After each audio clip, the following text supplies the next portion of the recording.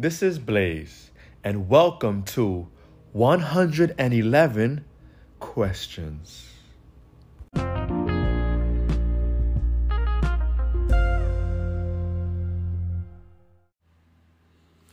What's the toughest question your child has ever asked you? I mean, this can vary. You may have children that are young.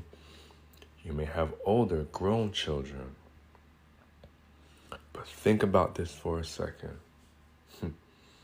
What is the toughest question you've had to answer from your child, from your children?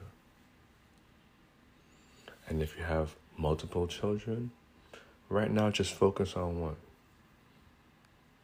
Think back. I mean, it could be yesterday. It could have been 10 years ago. Think back to a tough question that you struggled to answer.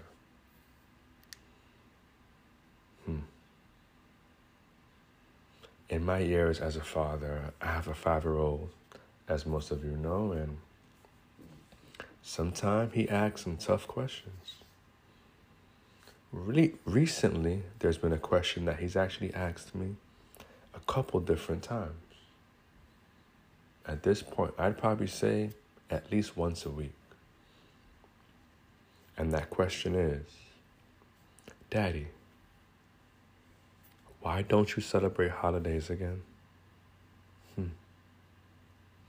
And yes, I have my convictions. I have my reasons why recently I've decided to not really partake in holidays as I used to. And yes, I still enjoy family time.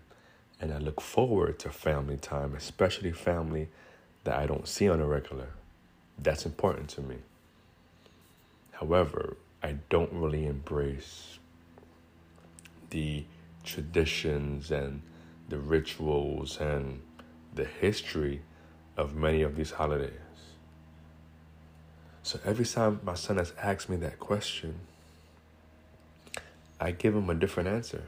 For at 5 years old, I'm really not sure he's ready for me to unpack the real reasons why I don't celebrate holidays. So I try to keep the answers really, really basic and not go too deep. But every time he asks me, I go a little bit further in my explanation. Still not too deep, but I just go a little bit further. And it just makes me think, what is he thinking? What is he processing? Out of all the questions, why does that question seem to surface over and over? And as parents, well, we want to give our children the right answers, right? We want to give our children fuel and wisdom for them to use in their lives. We want our kids to think back to words that we've told them, right? To instructions, to lessons that we've taught them.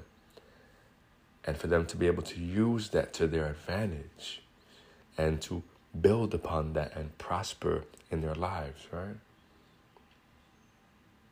And we don't want to just give our children, half-truths or to ignore our children's questions. For we just never know the deeper meaning. We just never know what they're actually thinking or how our answers could affect them later in life. And yes, we overthink as parents as well. That's part of parenting. But we want to do a good job, right? We want to raise our children up to be amazing sons and daughters. Of course we do. So it's important that we listen to their questions. It's important that we be careful as to what we answer, because you never know what they hold on to.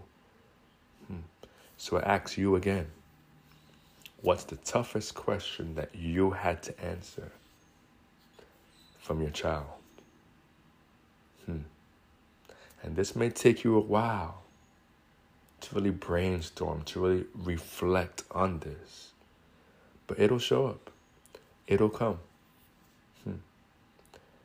And when it comes, it may set you back a bit.